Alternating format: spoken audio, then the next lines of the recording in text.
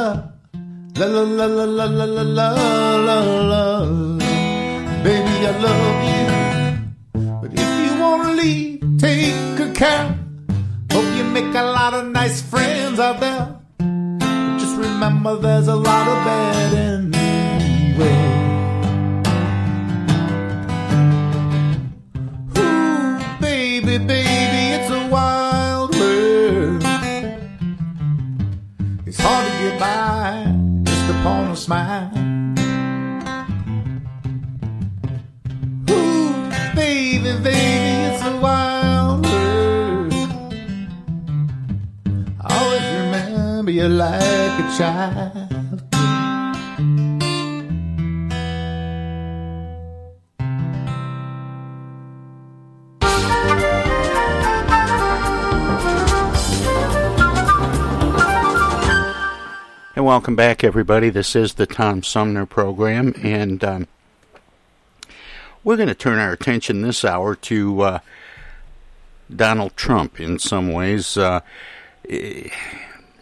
Before, during, and after his presidency, there were many people that stood up against him and many people who stood up for him.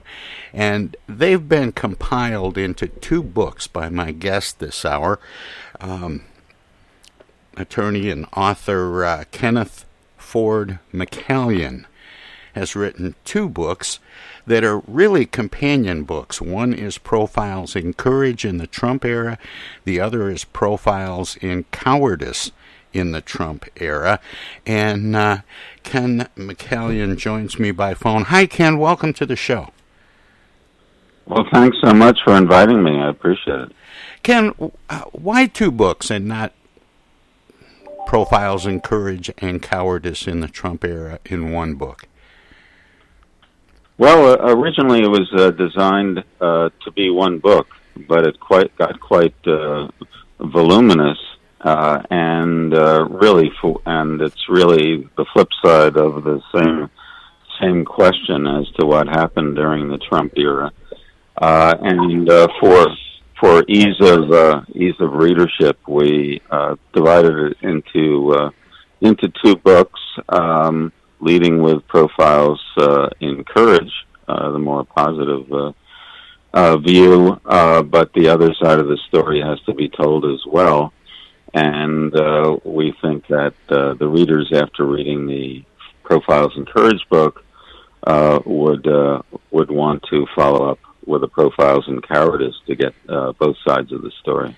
Is it by coincidence that the covers of Profiles in Courage is blue and Profiles in Cowardice is red? Well, it was coincidental, but as you suggest, after our design people came up with it, it just so happens that I guess the color blue tends to be associated with vote blue and Democratic Party, while the Republican, obviously, colors are red. Let's talk about this notion of courage versus cowardice. That's taking a very different stand for or against President Donald Trump, and there are a great many people in this country, as you know, who continue to support Donald Trump, and from their perspective, they would think that they're the ones that are standing up and should be lauded for courage. What kind of reaction are you getting from Trumpers and those who would like to see his presidency fade into history? I have friends and associates really in both camps, and the camps have, as you know, gotten quite heated in their discussions. However, I fortunately have been able to really have a dialogue with some of my Trump friend supporters and even elected officials on the issue, and quite frankly, this particular book, I think, while I come from a very definite perspective on the Trump era, quite happy to see it over and believe that it should be dissected and examined closely for historical and current purposes.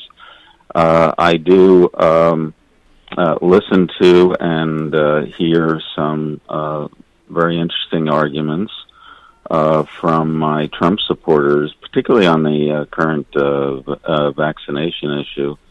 And quite frankly, given the persistence of the pandemic into this year and the Delta variant, I've been able to have some very good discussions on that issue and generally about what happened on January 6th with them. So I think it's the effort is really to promote a dialogue because I think all of us have friends, families, and others who we care deeply about appreciate their views, who I'd have to compare it to before the Civil War in the U.S., where part of my family comes from Maryland, and they fought on both sides of the divide during the Civil War.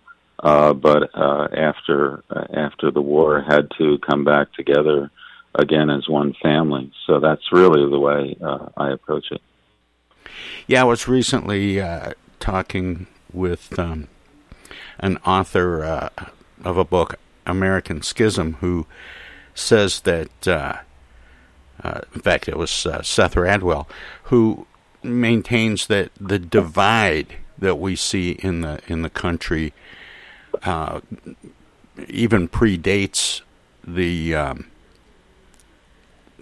creation of the Constitution and the winning of the Revolutionary War, that there's always been this sort of divisive politics. Even Barack Obama, I think it was soon after Donald Trump was elected president, said that he didn't think Donald Trump was the cause of the division. He thought he was, he and his movement and his election was a symptom of an already existing chasm.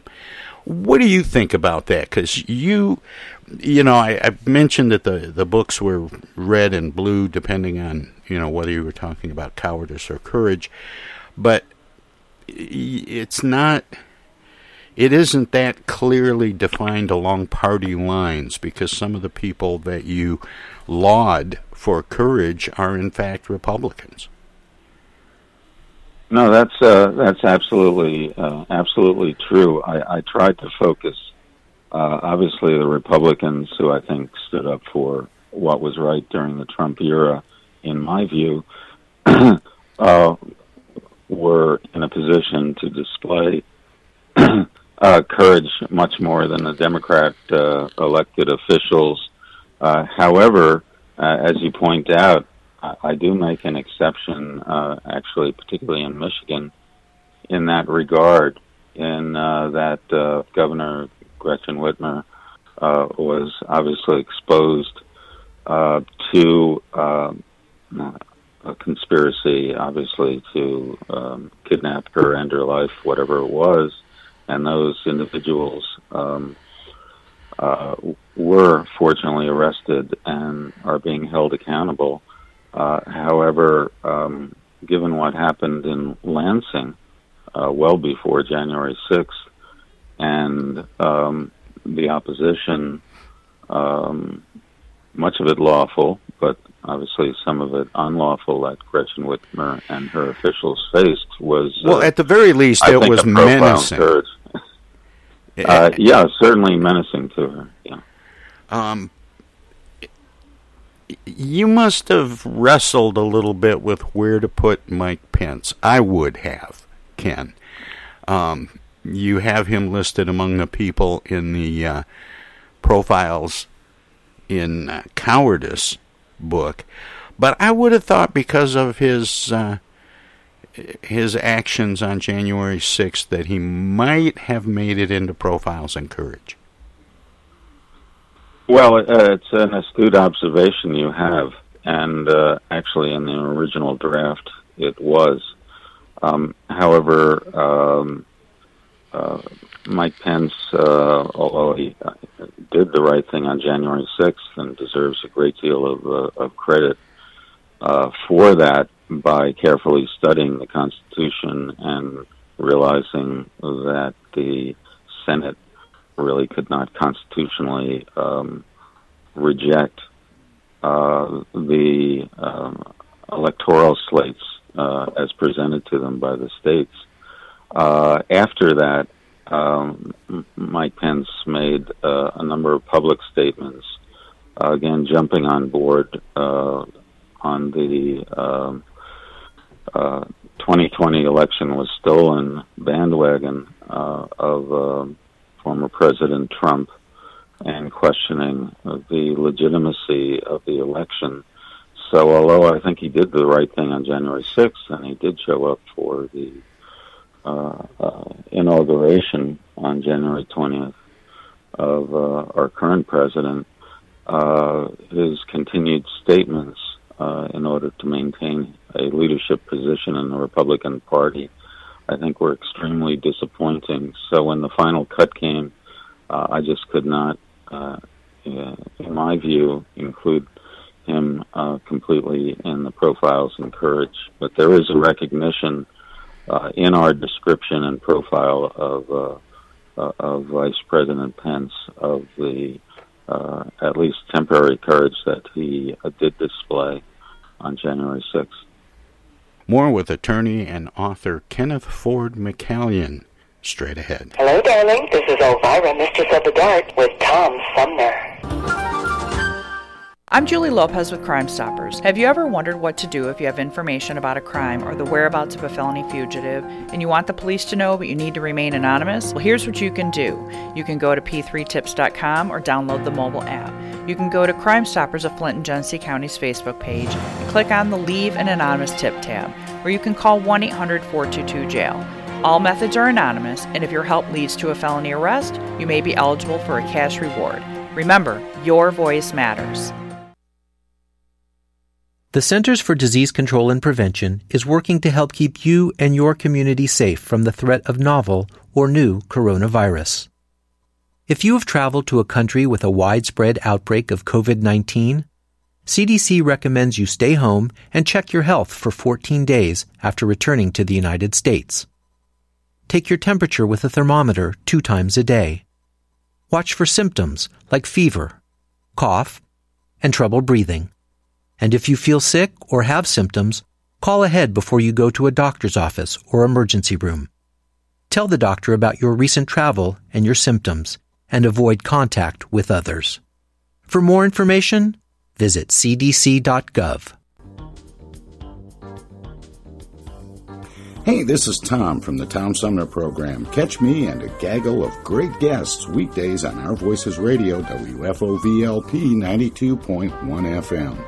You never know who might drop by. Joe Vai from the Blue Hawaiian. Dan Serling. Congressman Dan Kildee. Alexander Zonjic. Actor, comedian Joe Napodi. Woodrow Stanley. U.S. Senator Debbie Stabenow. State Senator Jim Ananich. Comedian Brian McCree. The unknown comic. Mark Farner. And Tom, I want you to know Tom's my friend. You've always got great questions, and you know the material, and you care about it, and that's impressive. Nice to be with you, Tom. And I admire you for reading all of that. I haven't read the whole thing. I'm willing to admit that. Hey, Tom, this is my favorite interview always. It's like having coffee at the kitchen table with you. Tune in Monday through Friday from 9 to 12 right here on 92.1 of a kind, and check out our website at TomSumnerProgram.com. Yo, speaking. Oh, dear.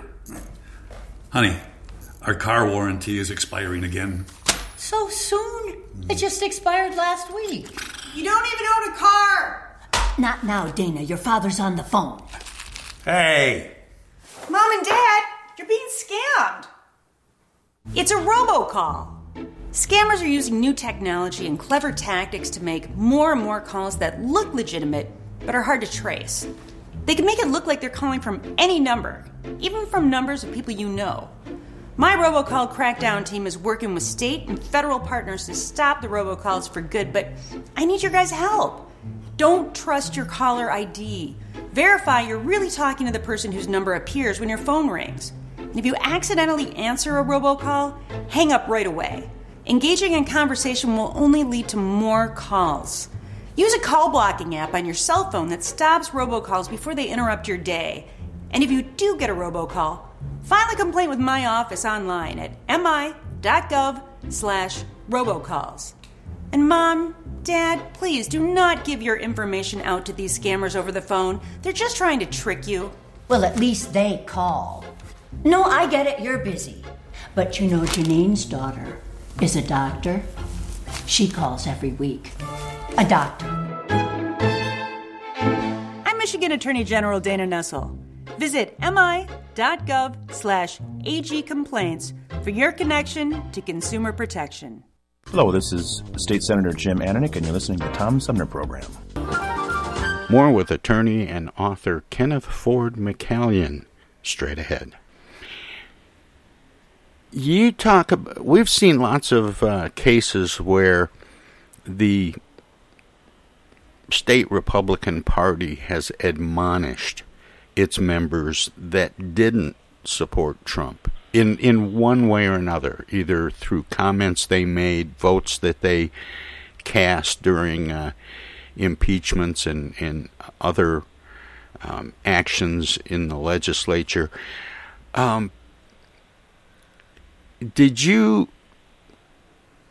look at those people and share their stories? I know you talk about Adam Kinzinger and Lynn Cheney in the book Profiles in Courage for the stands they've taken, but there are a number of others from Congress and various governors and so on. And some of those people have been targeted in primary elections. They've been censured by their parties. How much risk was it for people to stand up and take a more John McCain sort of stance against Donald Trump? Well, it's still an unfolding story, and certainly Republican governors who I think stood tall during the post-election period last year in 2020, particularly Georgia Governor Brian Kemp, Arizona Governor Doug Ducey, and others ran a considerable risk and fallout from their position that while they were diehard Republicans and voted for Donald Trump for president, that the elections in their respective states, while close, fairly went to the Democratic candidate, and them and their election officials, particularly in Georgia, Arizona, Pennsylvania, and Aaron Van Langfeld, who from Michigan, a state election official. Maybe many in Michigan hadn't heard of him before, but I, like many other Michiganders and others, were glued to our TV during the election votes by the state election commissioners, and seeing that young man stand up and say, look, to do my duty and fulfill the obligations of my oath, I have to certify the election results as we've counted them. Well, in normal times would not be qualify for a profile in courage, certainly given the pressures that he and Republican governors were facing during that post-election period last year. Were tremendous pressures, including death threats and certainly other attempted acts of coercion. May have been political suicide for them, but I think that fulfilling their oaths was important to them and very important for us as all Americans. On the other side of the coin, from the book Profiles in Cowardice, as you portray the people that stood up with Donald Trump, that helped share his message, which many have referred to as the big lie, especially as it relates to the 2020 election, did you get any sense for why people continue to support Donald Trump and the, quote, big lie, despite all of the court cases and evidence to the contrary? Sure. I think there's at least two different camps and two different reasons for it. The first one I'll describe as people who knew better, and I would include, the Republican senators and members of the House who went along with the big lie. I would say that was political expediency. It's really orthodox belief now in the Republican Party, and I've spoken to some Republican candidates, particularly in primaries, such as in Pennsylvania and others, who, if they want to continue as elected officials or to get elected in Republican primaries, need to continue to buy into the lie, which is very unfortunate, that the Democrats won the election. I think that one of the fundamental principles which our democracy is founded, and even the election of President Lincoln in 1960, the opposition segregationists. 1860. And so 1860, the southern states did not challenge the legitimacy of Lincoln's election. They just pulled their states out of the Union at that point. So we're entering a new, really a new era where really the foundations of democracy and the legitimacy of our elections are being questioned. I've seen this in other countries, in Hungary, Eastern European countries, which had some vibrant democracies, which have now become really anti-democratic democracies. We have a strong country. We have a strong constitution. However, we can't continue indefinitely questioning the results of our elections if we're going to survive. So I think that is very unfortunate that Republican officials are continuing to promote this. And the others are really, I think, the general base of Trump support. You have to believe someone, and if their officials, Republican officials, and the media that they watch are promoting the idea that the election was rigged and stolen from Donald Trump, they believe, the news sources and officials who are speaking, and I can't really question that. I think we need a close re-examination by Republican officials and the party itself as to what it stands for, what the soul of the party is, and where we can go as Americans into the future together. Did you reach out to all the people when you were putting together the material to write these two books, Profiles in Courage in the Trump Era and Profiles in Cowardice in the Trump Era? Did you reach out to all the people for interviews or comments to participate in the book, and how much of it was done through interviews with those people, and how much material was culled from news and public records? Much of it was from the public record, but as you indicated, we reached out to the individuals we were profiling. In many cases, particularly the Republican officials that we were developing a critique on, did not respond. However, a number of those were profiled in the Profiles in Courage book did respond to confirm what information we had from public source, but also we included some interview material, particularly those kind of riveting statements as to what they experienced, some of the House members on January 6th during the assault on the Capitol, what their feelings were, their feelings of distress, disappointment at what was happening, and their commitment to go back after the House floor was cleared to take the vote as required by the Constitution on the confirming the electoral slate of electors from the various states, and committing themselves to investigating the sources of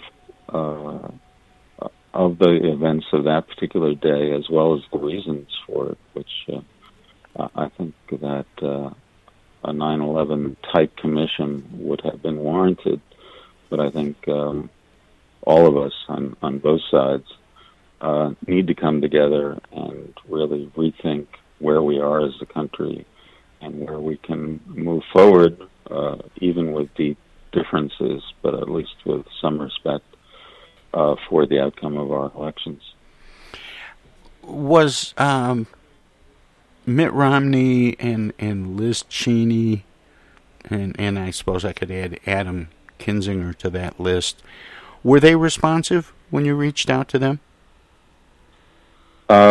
Some of their staff members, we did confirm the information that we had from public source documents.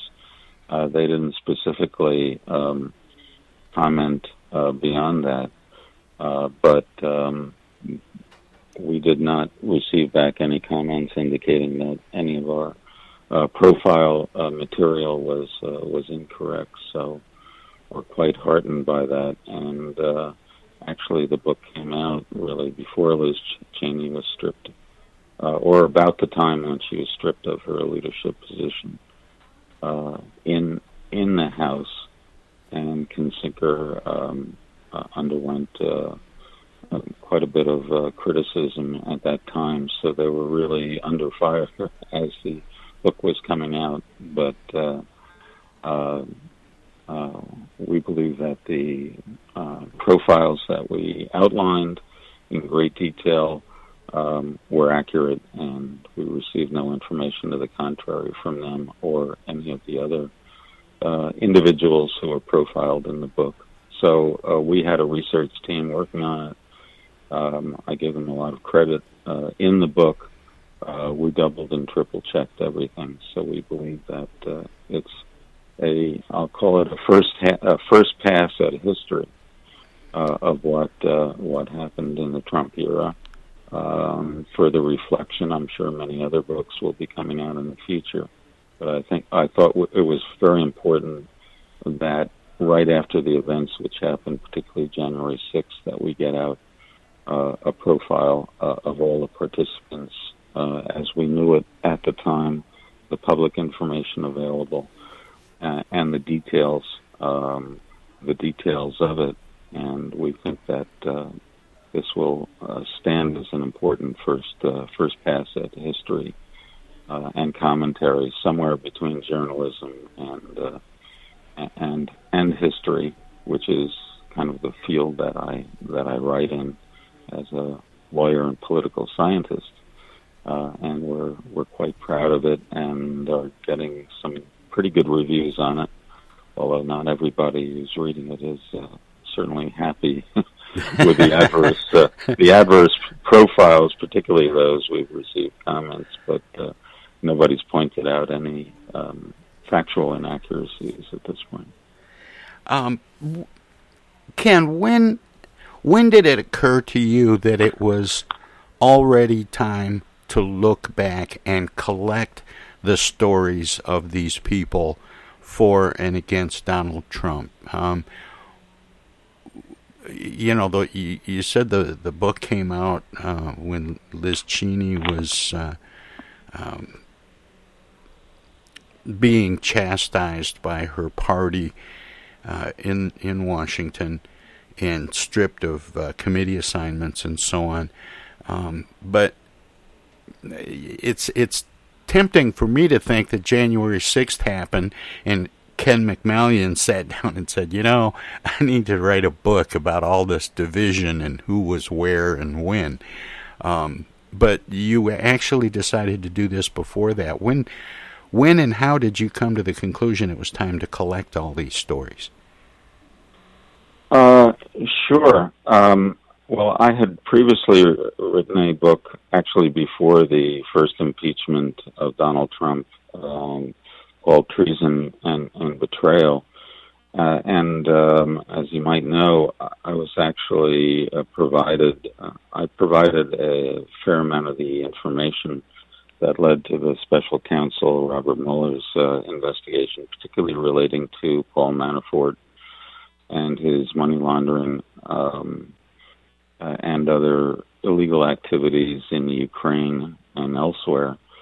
So I had represented various pro-Western, pro-American officials who were in jail in Eastern Europe, particularly in the Ukraine, and Paul Manafort and others were on the other side of the slate, representing the pro-Russian president of Ukraine and others. So I was really going to write the book relating to focusing on the impeachment proceedings, what I knew about what happened in Ukraine, and Rudy Giuliani and Donald Trump's attempts to really smear President Biden and his son with regard to allegations of corruption relating to Ukraine.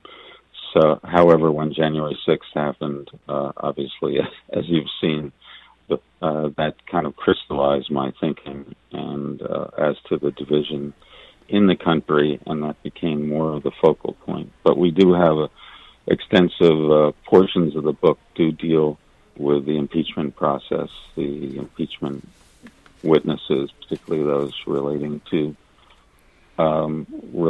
Ukraine, and the Foreign Service officers and those in the Department of State who stood tall, testified, and told the truth as they had seen and heard it in the impeachment proceedings. So we cover the entire scope of the Trump presidency. However, certainly January 6th was an electrifying moment that we do spend a great deal of time focusing on. Now, I didn't mention in the introduction, but my guest, Kenneth McCallion, is a graduate of Yale University and Fordham Law School, who has served as a prosecutor in the U.S. Department of Justice and the New York State Attorney General's office. When did you hold those positions, Ken? I was with the Department of Justice Organized Crime Section and counterintelligence work primarily in going back to the 1980s, early 1990s. And I don't discuss it in this book, but actually I handled the investigation of labor racketeering relating to Trump Tower and was intimately involved in the investigation of the Trump Organization back then, back when actually Rudy Giuliani was a fellow prosecutor of mine as well. That obviously did not lead to, it led to a great number of indictments and convictions of labor officials that Mr. Trump had reached really corrupt labor deals with during the construction of Trump Tower. But it was decided, probably rightfully at that point, to just focus on the organized crime and labor racketeering aspects of it. And Mr. Trump, who was represented by the famous or infamous Roy Cohn at the time, there was a decision not to file any indictment. Maybe history would have been somewhat different if there had been a prosecution of the developers, such as Mr. Trump, at that particular point. But and certainly as a private attorney after leaving the Department of Justice, I continue to deal with these issues by representing a number of particularly foreign officials and opposition officials in Eastern Europe on human rights violations and election fraud issues in Ukraine and elsewhere. And never expected that Paul Manafort and others who I was up against in Ukraine would end up being the campaign chairman of the Trump Organization, and his assistants, including those with close Russian connections, would be working on the Trump campaign. But as history would have it, that developed, and I was probably one of the most knowledgeable people on Manafort's prior activities and others. So I think I was very helpful to federal law enforcement in the special counsel's investigation, which led to a number of significant indictments and convictions. Of course, most of them, if not all of them, were later pardoned by President Trump as he was leaving office. But at least I think the story and the events of what happened reached the light of day. Well, I am probably one of the few people, Ken, who actually read the Mueller report. Good for you. It was a tough slog at times. Well, I'll tell you, Volume 1 was riveting, talking about the Russian hacking and interference in the election and that part of the book. Volume 2, I have to admit, for me was a little bit technical, a little harder to get through, but I made it all the way through. More with attorney and author Kenneth Ford McCallion.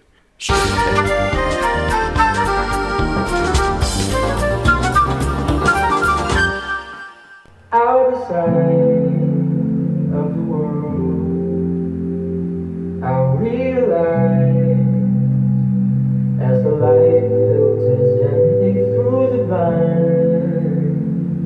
I look outside and I'm alright. Oh yeah. Well, am I crazy, baby? This isolated life ain't all that bad. Am I just lazy? Maybe, but it's a welcome change of pace from the madness. Do the right thing and stay inside with me. You might just save a life, or 2, or 3, or 4, or maybe 5.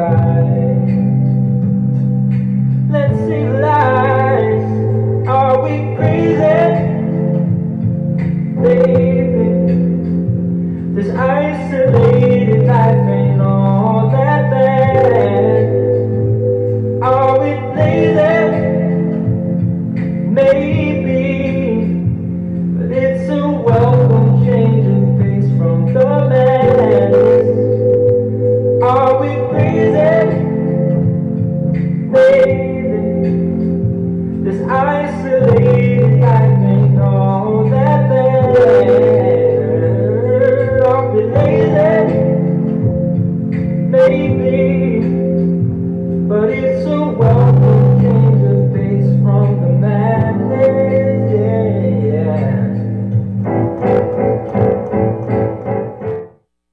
From the Tom Sumner Show.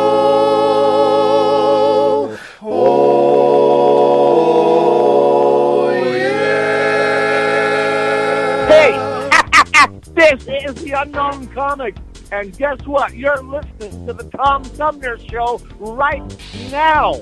And now, and now too, and even now. Our lives have been turned upside down by COVID-19. When a vaccine becomes available, it's critical that all of us get it. What we do as individuals will impact everyone's health, including those who can't get the vaccine. We won't get through this unless everyone takes part. Now is the time to get up to date on all recommended vaccines for both kids and adults. Experts say it's more important than ever for everyone to get their flu vaccine this year. And if you're older, you should get both the flu and pneumonia vaccines, since both illnesses can make COVID-19 even worse. Vaccines are available at a lot of convenient places, so be an example for friends and loved ones and encourage them to get vaccinated too. We all want to reunite, travel, and get back to school and work. But that means we all need to get on board. This is the time to do what's right for each other. Get vaccinated. It's our best shot.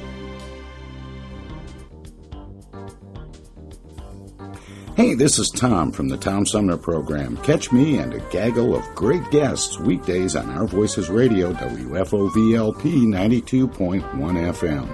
You never know who might drop by. Joe By from the Blue Hawaiian. Dan Serling. Congressman Dan Kildee. Alexander Zonjic. Actor, comedian Joe Napodi. Woodrow Stanley. U.S. Senator Debbie Stabenow. State Senator Jim Ananick. Comedian Brian McCree. The unknown comic. Mark Farner. And Tom, I want you to know Tom's my friend. You've always got great questions, and you know the material, and you care about it, and that's impressive. Nice to be with you, Tom. And I admire you for reading all of that. I haven't read the whole thing. I'm willing to admit that. Hey, Tom, this is my favorite interview always.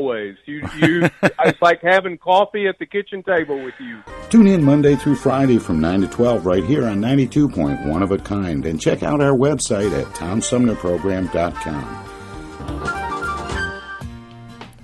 East Village Magazine is the monthly neighborhood magazine read all over Flint. With support from grants, donations, and advertisers, East Village Magazine's talented local writers give you an in-depth look at local news, issues, and people that make Flint, Flint. Copies of East Village Magazine are available at many of your favorite shops and restaurants around Flint or online at eastvillagemagazine.org. East Village Magazine, community-focused and community-supported. Discoveries. They happen when we least expect them, in places we thought we knew. And discoveries have a way of teaching us a little more about ourselves along the way. Welcome to Flint and Genesee County, where up north meets down south.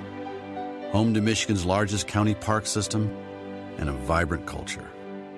A place filled with discoveries we've yet to make, throughout acres of beautiful lakes, wetlands, and woods, and in the diverse city beyond. Where the uplifting melodies of gospel choirs fill the air, where the work of renowned artists color the galleries and museums, where the fresh fruits and vegetables at the downtown farmers market awaken our senses, and where the cultural center and planetarium broaden our view of the world. Let's spend a few days enjoying the wonders of Flint and Genesee County, where the joy of discovery is pure Michigan. Your trip begins at michigan.org. MTA Flint is nationally recognized for continually seeking to provide sustainable, reliable, and cost-efficient transportation for individuals throughout the region. Through work-related and non-emergency medical transportation and Your Ride services, MTA is moving people with future and alternative fuel technologies. More information about MTA Flint and specialized services is available at mtaflint.org. I get the uneasy feeling Rod Serling is behind one of those doors. Rod Serling. Rod Serling. What's this, the Twilight Zone? Where is everybody? I would have been headed for the Twilight Zone. Twilight Zone? If I go any lower, I'll be in the Twilight Zone. All right. Oh, but Jethro's right at home in the Twilight Zone. I'm in the Twilight Zone. Now, having made this little jaunt into the Twilight Zone, I got a feeling something strange is about to happen. In the Twilight Zone. Hi, this is Ann Serling, and you're listening to the Tom Sumner Program.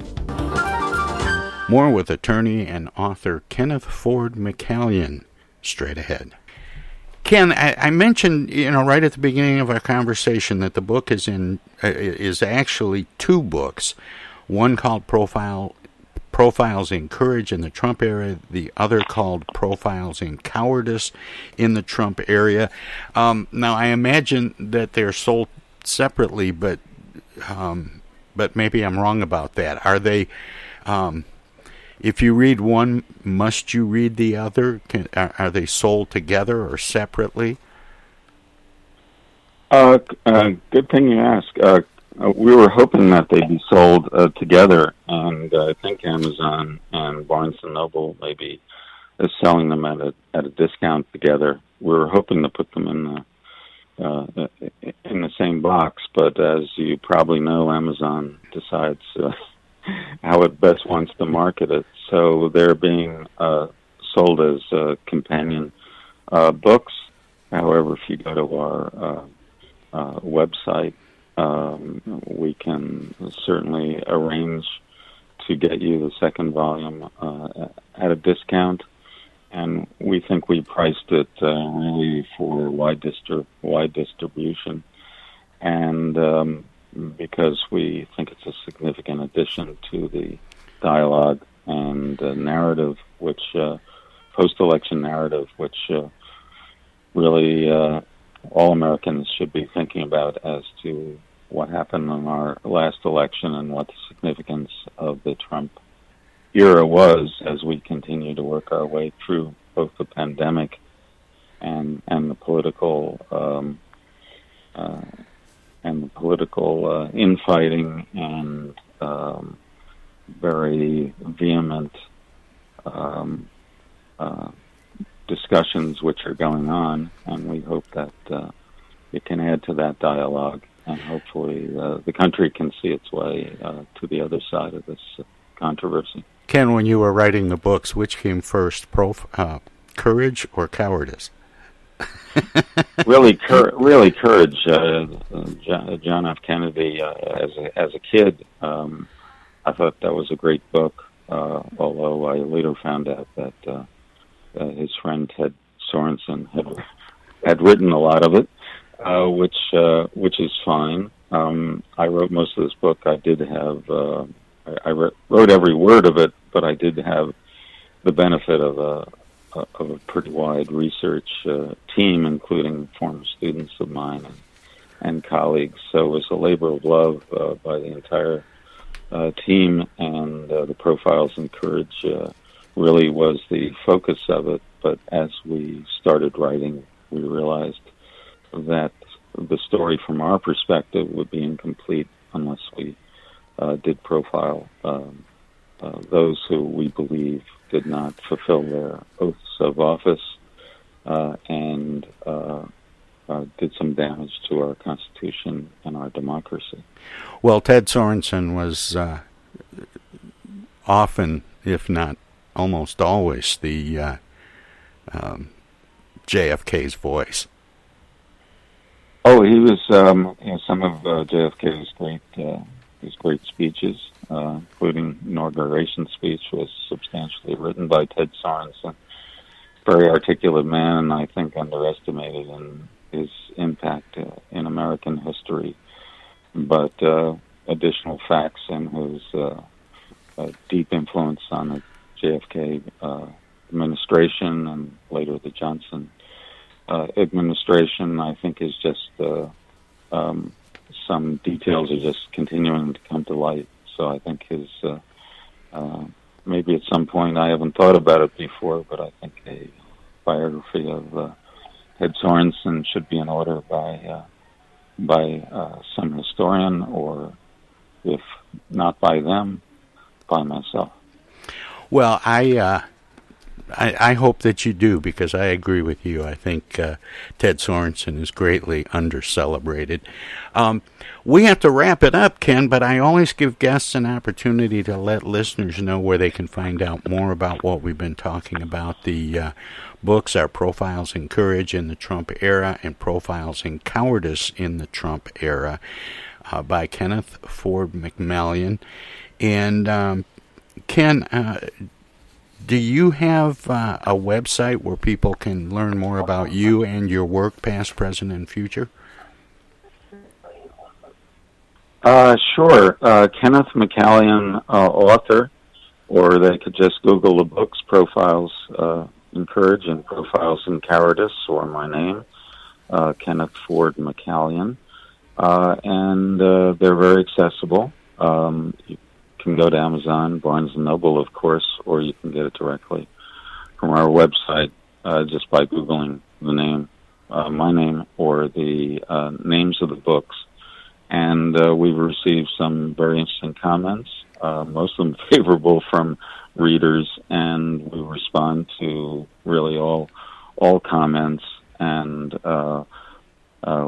it's also the foundation for really a documentary series that will probably be streaming and appearing on Netflix soon. So we think that both the book, which is available in print or audio, the audio will be coming out shortly, and then it's available on Kindle, and stay tuned for a documentary series based on that. So we encourage people to read the book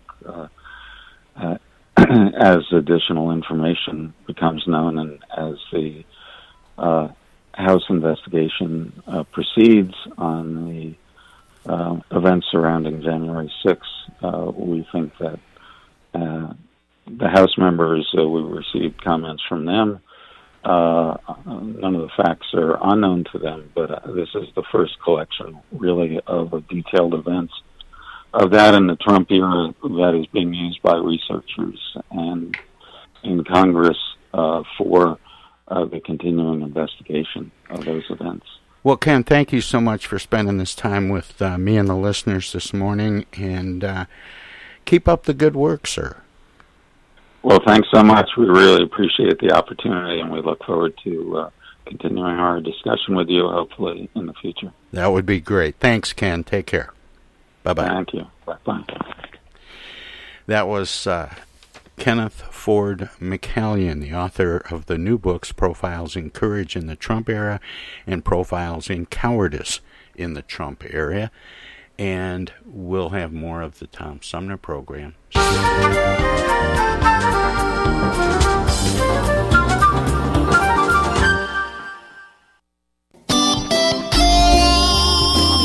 Old-fashioned radio for a new generation. The Tom Sumner Program.com. The Tom Sumner Program.com.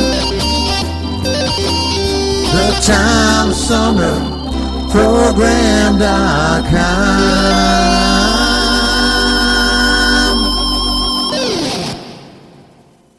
From the Tom Sumner Show.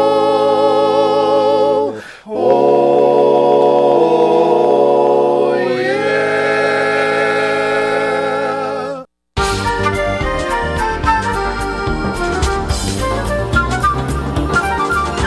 Hey, that wraps it up for today's edition of the Tom Sumner program, but thanks again to all of the great guests we had on, including Kenneth McCallion this last hour, talking about his books about the Trump era. We're going to talk with Owen Symes tomorrow about the Obama era to kick off the show on Friday, plus musician and artist Brett Newski.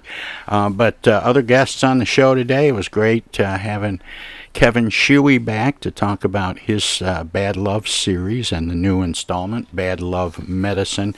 And then starting out this morning with, I thought it was a fun conversation with Maggie McGuire, who is the CEO of Pinna, and they do podcasts for kids, including just into its third season, the A to Z Mysteries Clue Club, based on the A to Z Mysteries series of books for kids by Ron Roy.